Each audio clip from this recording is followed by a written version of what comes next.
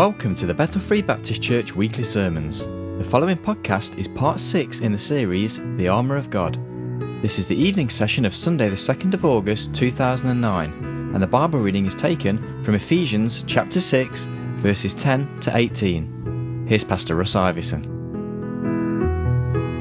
In Ephesians chapter 6, begin reading from verse 10.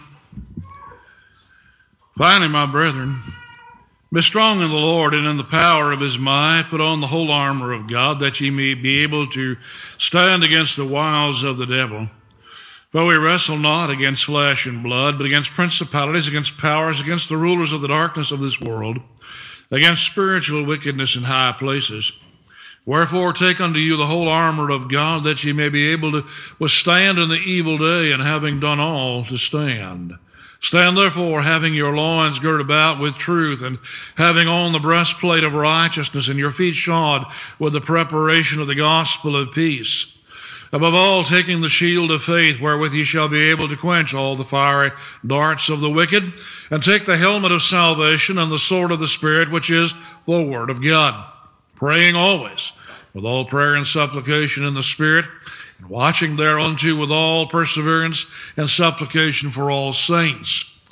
We pick up tonight in verse 14, stand therefore, having your loins girded about with truth, and having on the breastplate of righteousness. And we saw in verse 13 that absolutely all things, having fully been accomplished, appropriated all of the armor bits, appropriating all of the miraculous power in the Lord, and the presence and the inherent strength and power, knowing the tactics of the enemy. Every possible preparation is complete, fully worked. Paul says, continue standing, continuously abide. Stenai is the second aorist active infinitive. At that pinpoint, when all preparations are complete, continue standing. And the second aorist has the augment of the imperfect. It's a linear action. Continue standing, continue abiding. And then he says, stand therefore. Stete, own. Own being the conjunction of consequence. Therefore. Why? Well, because of the thrice repeated command. Stete, again, the two-person plural. The members at Ephesus, Paul's readers. The second aorist active imperative is a command to act, but it's a continuing action. And it's the main verb of the verse. To stand, to abide, to continue.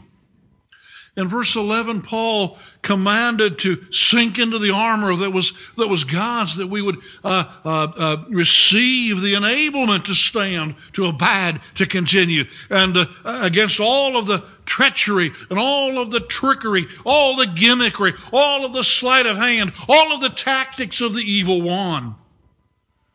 We're commanded in verse 13 to withstand, to stand against, to lean into the opposition.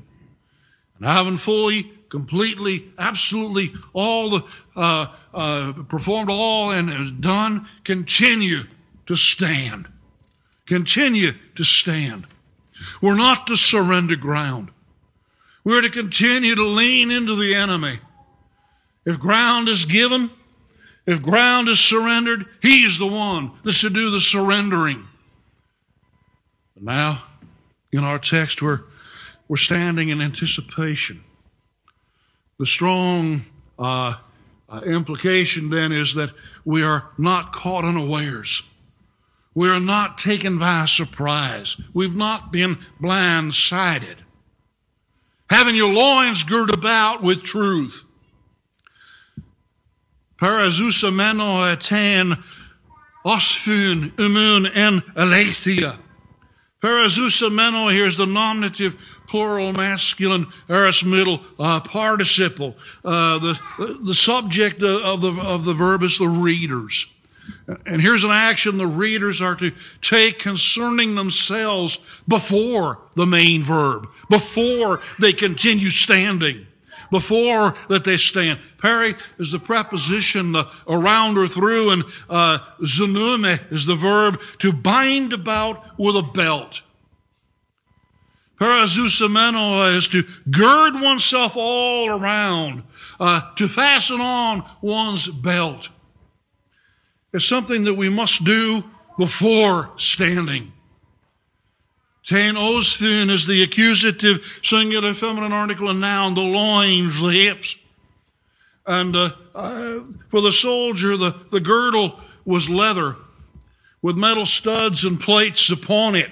And it's drawn securely about the hips and secured with a buckle.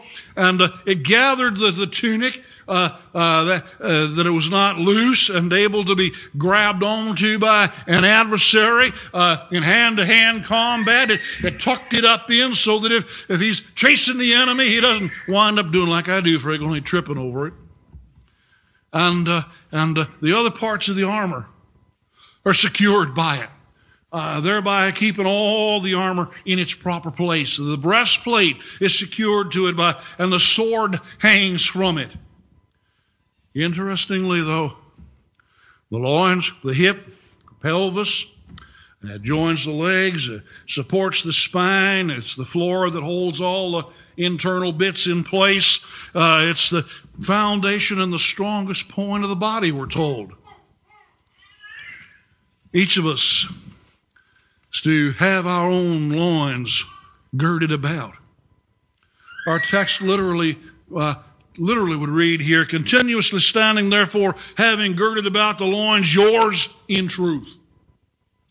Amun's the genitive plural two-person personal pronoun, your, preposition of a possession. We girdle our loins. And is the preposition in. Aletheia is the dative singular feminine noun. It's the indirect object. It defines how we girdle our loins in truth, in verity. It's an interesting passage in Luke chapter 12 and verse 35. Luke chapter 12 and verse 35. The Lord says, let your loins be girded about, and your lights burning. And ye yourselves like unto men that wait for their Lord when he shall return from the wedding, that when he cometh and knocketh, they may open unto him immediately. Blessed are those servants whom the Lord, when he cometh, shall find watching. Verily I say unto you, that he shall gird himself and make them to sit down to meat, and will come forth and serve them. In context here, we see the command. In verse 31, he says, seek ye the kingdom of God, and all these things shall be added unto you. We see in verse 34, where your treasury is, there will your hearts be also. In verse 35, let your loins be girded about and your lights burning. We're to be girded. Our lights are to be burning. We're to be in readiness. We're to be prepared. We're to be vigilant. Interestingly, this is a passage that is aimed directly at the tribulation Jews and saints. Verse 36 talks about the Lord returning from the wedding. He's coming back from the marriage supper of the Lamb. Verse 37, when he comes, he will gird himself and will serve. Verse 40, be ye therefore ready also, for the Son of Man cometh in an hour that you think not. We don't know the time of the rapture. And therefore we do not know the time of his glorious return to take the throne in Jerusalem 7 years later. He's talking about being girded. He's talking about being ready. He's talking about being vigilant. He's talking about being watchful. The first piece of the armor is the girdle of truth.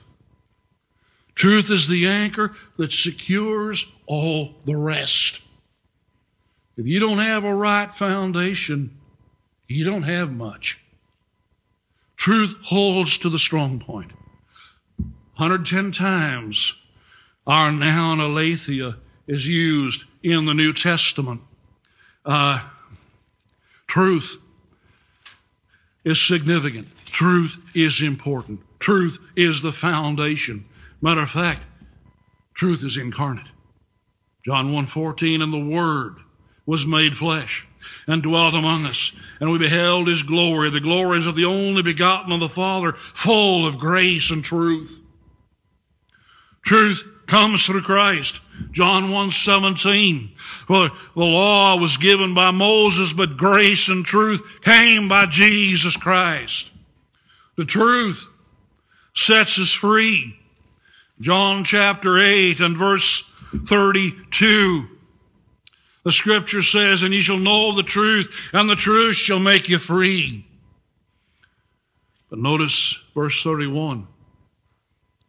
And said Jesus to those Jews which believed on Him, if ye continue in my word, then are ye my disciples indeed, and ye shall know the truth, and the truth shall make you free. The key is abiding in the word of truth. It's not hit or miss. It's not here today and maybe again next week. We need to be faithfully abiding in this blessed book. And if I can so say, we need to have a systematic plan to be through this blessed book every year. From cover to cover, from first in Genesis to the last amen of the Revelation, every year. Christ is the truth. John 14:6, I am the way, the truth, and the life. No man cometh unto the Father but by me. The Spirit of truth is the indwelling comforter. Verse 16 of John 14, and I will pray the Father, He shall give you another comforter. And Elon Parakleton, another of the identical same kind. I will pray the Father, and He shall give you another comforter, that He may abide with you forever, even the Spirit of truth, whom the world cannot receive, because it seeth Him not, neither knoweth Him, but ye know Him. For He dwelleth with you and shall be in you. I submit to you that the ministry of the Spirit of God is to lead us into all truth in God's Word. The Spirit of truth guides to truth. John 16:13. Howbeit, when He, the Spirit of truth, is come, He will guide you into all truth. For He shall not speak of Himself, but whatsoever He shall hear, that shall He speak. And He will show you things to come. And He will never, ever, ever lead you contrary to this book. He's the author. He leads you according to this book. He didn't come to cause us to get all kinky-haired and froth at the mouth on the floor. He came to guide us into truth. He came to mature us in Christ. He came to equip us to stand. We are sanctified by truth. Again, in the true Lord's Prayer, John 17, verse 17, He says there, sanctify them through thy truth. Thy word is truth. We live in a day and an age when anybody and everybody in politicians, government, everybody on down says that there are no absolutes. I beg to emphatically differ. There are absolutes, and they are right there. Thy word is truth, and it's forever and ever settled in heaven. And when we stand before the Lord and the books are opened, one of those books that's going to be opened that we will give an account of is what we've done with this blessed book. We better hide it in our hearts. We'll understand this girdle of truth as the doctrine of the gospel. Paul wrote to Titus, the embattled young Baptist preacher, chapter 1, verse 9, holding fast the faithful word as he had been taught, that he may be able by sound doctrine both to exhort and to convince the gainsayers. the doctrine of this blessed book, the truth of the gospel. You know, foundational to understanding, we need to be saved. In Ephesians chapter 1, picking up there in verse 12, Paul writes that we should be to the praise of his glory, who first trusted in Christ, in whom you also trusted after that you heard the word of truth, the gospel of your salvation, in whom also after that you believed, you were sealed with that Holy Spirit of promise, which is the earnest of our inheritance until the redemption of the purchased possession unto the praise of his glory. I like that verse. Biblical believers aren't here today and gone tomorrow. The redeemed abide. We're sealed by that Spirit of promise until the redemption of the purchased possession. But Paul says in Ephesians 4:15, but speaking the truth in love, may grow up into him in all things, which is the head, even Christ. This blessed book is to grow us in Christ. David knew God wants the truth in our hearts. He says in Psalm 51, verse 6, behold, thou desirest truth in the inward parts, and in the hidden part thou shalt make me to know wisdom. Or we find in Ephesians chapter 4 and verse 21, the truth is in Christ. And he says here, if so be that ye have heard him and have been taught by him, as the truth is in Jesus. But our text continues in verse 14. He says, and having on the breastplate of righteousness. Having on the breastplate of righteousness. Kai andus amenoi ton thuraka tes de kaiosunes. Kai is the cumulative conjunction and. He's just following on. And dousamanoi is the nominative plural masculine aorist middle participle. Again, a simple action, a one-time action. The subject Paul's readers take concerning themselves before the action of the main verb, before that they stand. And dousamanoi is to sink into a garment, to invest with clothing, to array, to clothe. We read it, having put on. No one can do this for us. We must put it on ourselves. We must sink into it ourselves. No one else can get saved for us. I can't get saved for you. You can't get saved for me. We all must come personally ourselves and trust Christ. Romans chapter 4 and verse 5. Paul records for us there, to him that worketh not, but believeth on him that justifieth the ungodly, his faith is counted for righteousness. Paul uses Abram as our example. And he tells us of Abram in 4 verse 23 of Romans, now it was not written for his sake alone that it was imputed to him, but for us also, to whom it shall be imputed, if we believe on him that raised up Jesus our Lord from the dead, who was delivered for our offenses and raised again for our justification. Therefore, being justified by faith, we have peace with God through our Lord Jesus Christ. But we must come. We must accept that salvation that's provided. No one can do it for us. We must buy into it, become a plank on ourselves.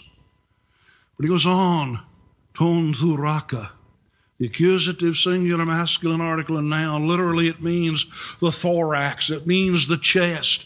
It is a corselet, a medieval piece of armor covering both the front and the back of the body. It's called the breastplate. We do see one in Scripture. 1 Samuel chapter 17 and verse 5. There was a rather short-complected fellow there that got into a tussle with another. 1 Samuel 17:5. He had a helmet of brass upon his head, and he was armed with a coat of mail. The weight of the coat was 5,000 shekels of brass. But the words coat of mail, Sherion Kasketheth. Kasketheth is mail, the scale of a fish. Sherion is a corselet as twisted, or a brass plate, a coat of mail. The Septuagint translates coat of mail, thuraka, the very word that we use in our text. This breastplate was a leather shirt from the neck to mid-thigh, with metal bits sewn on or riveted onto it, overlapping like the scales of a fish. Earlier days, they were extra layers of leather. Later, they were interlocked brass or iron rings, and we called it chainmail. But this breastplate was actually like a shirt. It covered all around. We see our word thuraka not only in our text, but we see it also in 1 Thessalonians chapter 5 and verse 8. 1 Thessalonians 5:8, and Paul records, "But let us who are of the day be sober, putting on the breastplate of faith and of love, and for an helmet the hope of salvation." And the two here are connected. In our text, our breastplate, we're told, is righteousness. Tes dikaiosunes. It's the genitive, singular, feminine article and noun of the righteousness. Dikaiosunes is equity of character. It's righteousness. It's justification. The historian Polybius wrote that in his day the thorax was called the heart protector. I like that. Run with me, please, if you would, back down to Isaiah chapter 59. Isaiah chapter 59. We'll pick up reading with verse 1. "Behold, the Lord's hand is not shortened that it cannot save, neither his ear heavy that it cannot hear, but your iniquities have separated between you and your God, and your sins have hid his face from you, that he will not hear. For your hands are defiled with blood, and your fingers with iniquity. Your lips have spoken lies. Your tongue hath muttered perverseness." You know, from time to time, people get in trouble because they believe literally the word of God when it says, "If I regard iniquity in my heart, God will not hear me." If we have a safe haven in our hearts for sin, that does indeed break fellowship. Believer won't lose his salvation, but it sure busts up fellowship. It's kind of like a husband and wife, and she burns the toast, and he gets all upset and then questions her ability to cook and walks out and without giving a kiss. He comes home that night, and he's liable to be greeted with a frying pan. Sin separates. He says here, your iniquities have separated between you and your God, and your sins have hid his face from you that he will not hear. Your hands are defiled with blood, your fingers with iniquity, your lips have spoken lies, your tongue hath muttered perverseness. None calleth for justice, nor any pleadeth for truth. They trust in vanity, they speak lies, they conceive mischief and bring forth iniquity. They hatch cockatrice eggs and weave the spider's web. He that eateth of their eggs dieth, and that which is crushed breaketh out into a viper. Their webs shall not become garments, neither shall they cover themselves with their works. Their works are works of iniquity. The act of violence is in their hands. Their feet run to evil, and they make haste to shed innocent blood. Their thoughts are all thoughts of iniquity, wasting and destruction are in their paths. The way of peace they know not, and there is no judgment in their goings. They have made them crooked paths, whosoever goeth therein shall not know peace. Isaiah is describing Jerusalem. They've got a good stiff dose of religion, but they're still murdering the infants. Still murdering the newborn. Therefore is judgment far from us. Neither does justice overtake us. We wait for light, but behold obscurity for brightness. But we walk in darkness. We grope for the wall like the blind, and we grope as if we had no eyes. We stumble at noonday as in the night. We are in desolate places as dead men. We roar all like bears, and mourn sore like doves. We look for judgment, but there is none, for salvation, but it is far off from us. For our transgressions are multiplied before thee, and our sins testify against us. For our transgressions are with us, and as for our iniquities, we know them. In transgressing and lying against the Lord, and departing away from our God, speaking oppression and revolt, conceiving and uttering from the heart words of falsehood, and judgment is turned away backward, and justice standeth afar off, for truth is fallen in the street, and equity cannot enter.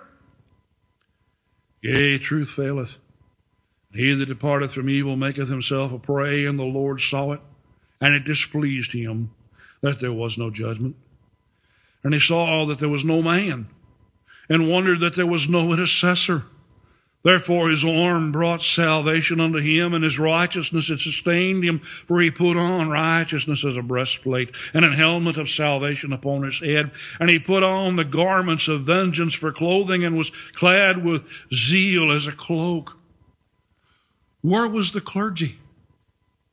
Where was the priesthood? Where were the Levites? Where was the teaching of the truth in the synagogues throughout the land?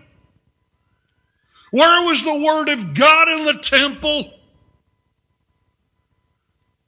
The religious leaders had forsaken their God-given trust, the priests and the Levites.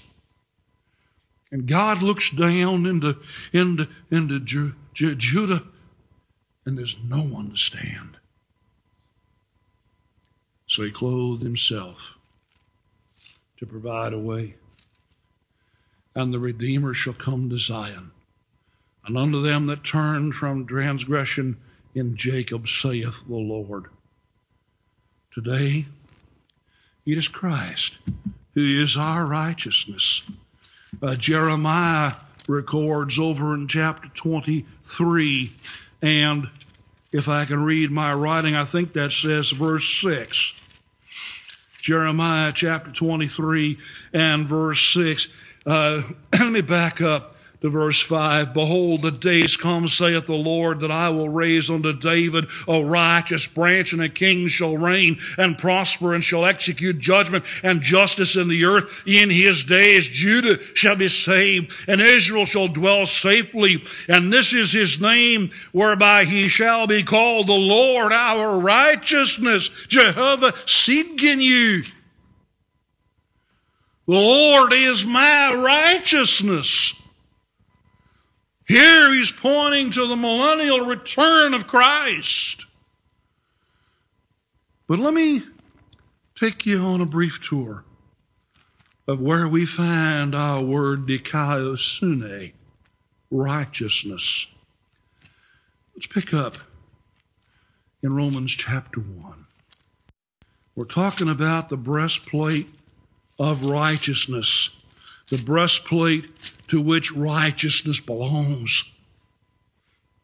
Romans 1:17, the scripture says here, for therein is the righteousness of God revealed from faith to faith, as it is written, the just shall live by faith. And there we see dikaiosune used twice. It is righteousness, and it is also the just.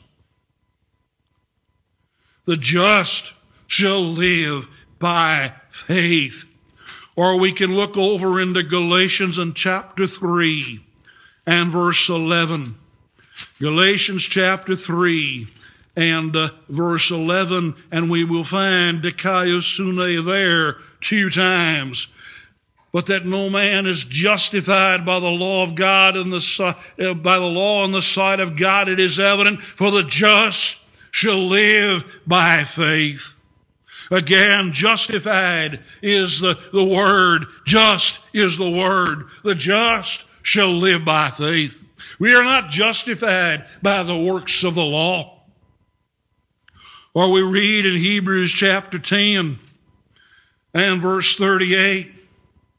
Hebrews 10:38. Now the just shall live by faith. And there it is, it's just. The just shall live by faith, but if any man draw back, my soul shall have no pleasure in him. We are not of them who draw back unto perdition, but of them that believe to the saving of the soul. When a man honestly and truthfully professes Christ, he abides. It transforms his life. We see in 1 Peter chapter 3 and verse 18, for Christ also hath once suffered for sins, the just for the unjust, that he might bring us to God, being put to death in the flesh, but quickened by the Spirit. And there we find it, dikaiosune is the word just. For Christ also hath once suffered for sins, the just for the unjust. Christ is our penal substitute. Or we look in Romans chapter 10. Romans chapter 10. And in Romans chapter 10, in the verses we're going to look at, it's there 4 times. Dikaiosune is. Romans chapter 10, verses 3 and 4, 4 times we are going to see dikaiosune. Romans chapter 10, verse 3 and 4, for they, being ignorant of God's righteousness, going about to establish their own righteousness, have not submitted themselves unto the righteousness of God. For Christ is the end of the law for righteousness to everyone that believeth. Christ met the demands of the law on the behalf of the sinner, which is how that he can be our propitiation, as John records in 1 John chapter 2.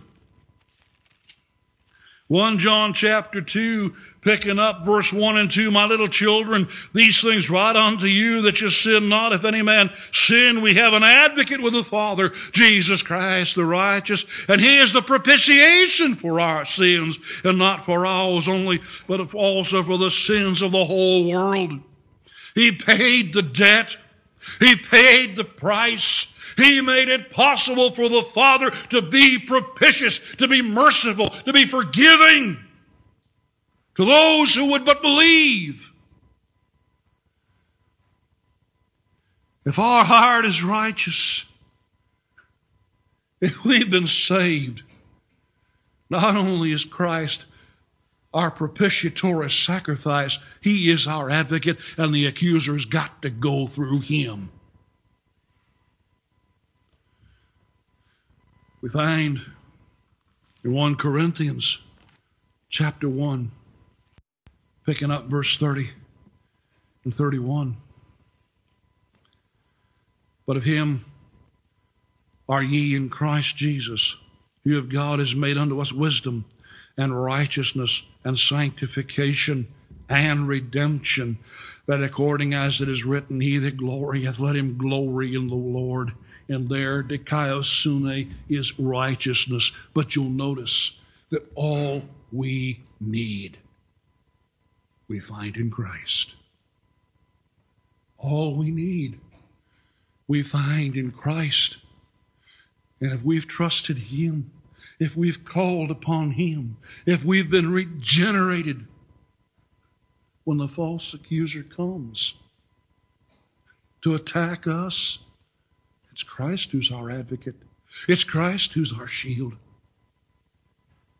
Notice in 2 Corinthians chapter 5 and verse 21, for he hath made him, the Father hath made the Son to be sin for us, who knew no sin, that we might be made the righteousness of God in him.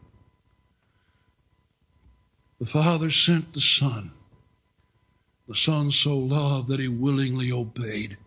He paid the price, and He lays His perfect righteousness to our account. We are justified through Him. Therefore, if any man be in Christ, he's a new creature.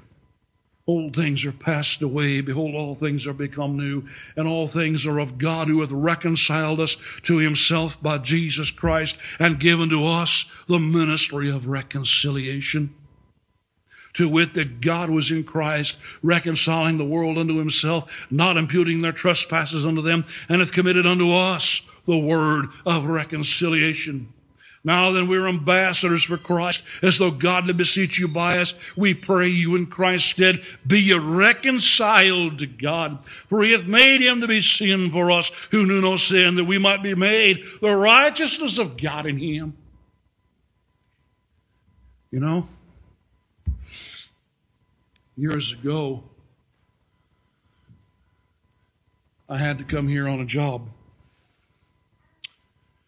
And I worked in the American Embassy for a brief time. I didn't get to meet the ambassador, but that's all right.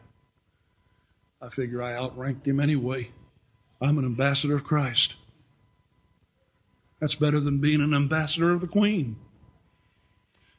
But yet, if we're saved, we've got a message from the King of Kings and the Lord of Lords. We're His ambassador. We need to be carrying that message, spot on, letter perfect, telling others. As one evangelist put it, one beggar telling another beggar where there's bread. We know the bread of life. We find in Galatians chapter 2 and verse 16, Paul records there,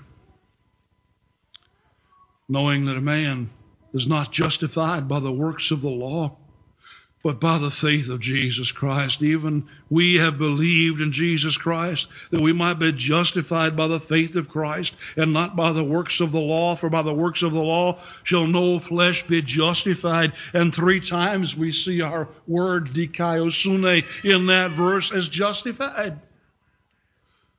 Well, we can see it. Titus chapter 3, picking up in verse 5.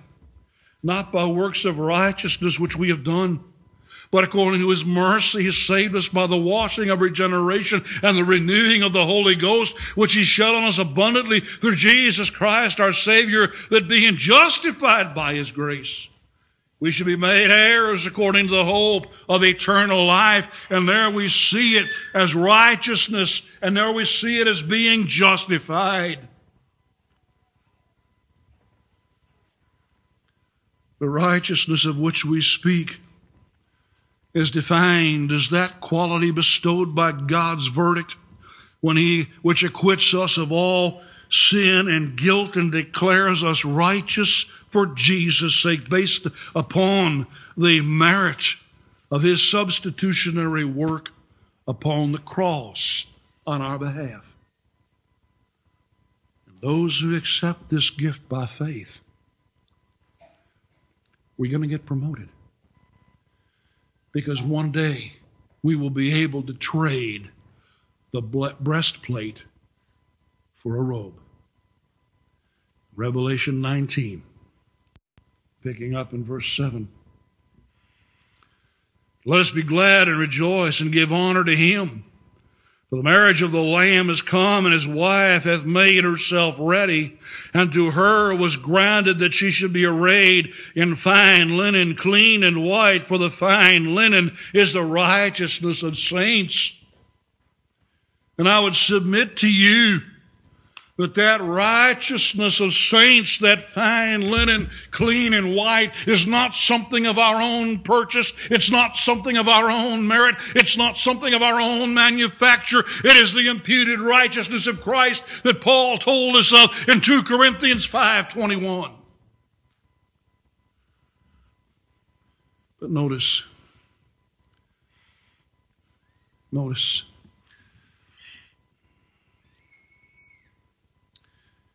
in verse 11 of the same chapter, and I saw heaven opened, and behold, a white horse, and he that sat upon him was called Faithful and True. and in righteousness dikaiosune. He to judge and make war. His eyes were as a flame of fire, and on his head were many crowns, and he had a name written that no man knew. And I tell you, the reason that no man knew it, because when he comes this time, nobody's been in the Word of God because they have actively rejected the love of the truth, and that is why they don't know his name. And he was clothed with a vesture dipped in blood, and his name is called the Word of God. And the armies which were in heaven followed him upon white horses, clothed in fine linen, white and clean. That's the same crowd that's over here in verse 8. That's you and I, if we have on the breastplate of righteousness, the righteousness of Christ. We come back with him, and we are arrayed in white robes, fine linen, white and clean. And out of his mouth goeth a sharp sword, that with it he should smite the nations, and he shall rule them with a rod of iron. And he treadeth the winepress of the fierceness and the wrath of Almighty God. And he hath on his vesture and on his thigh a name written, King of Kings and Lord of Lords. And when the Lord of hosts comes to establish all rule and reign and righteousness, we will reign with him. We will ride with him. We shall see him as he is, but we shall be like him. This same King of Kings and Lord of Lords says, He that cometh unto me, I will in no wise cast out. Have you let him equip you with that breastplate of righteousness? Have you let him place his righteousness to your account? Have you owned in and taken possession by faith? Are you sealed with that blessed Spirit of promise, whom, when we are saved, takes up residence right here in our heart? Are you shielded? Are you kept? And the nail-pierced hands of the Savior, which are in the hands of the Father. Because he and his Father are one. John 10:30. Do you have that armor? If not, you need to come. You need to receive that gift of eternal life. You need to let him take the bill of sin that condemns you and add it to his cross, and lay to your account his impeccable righteousness, and receive that new birth that you can ride with him. Do you have that robe?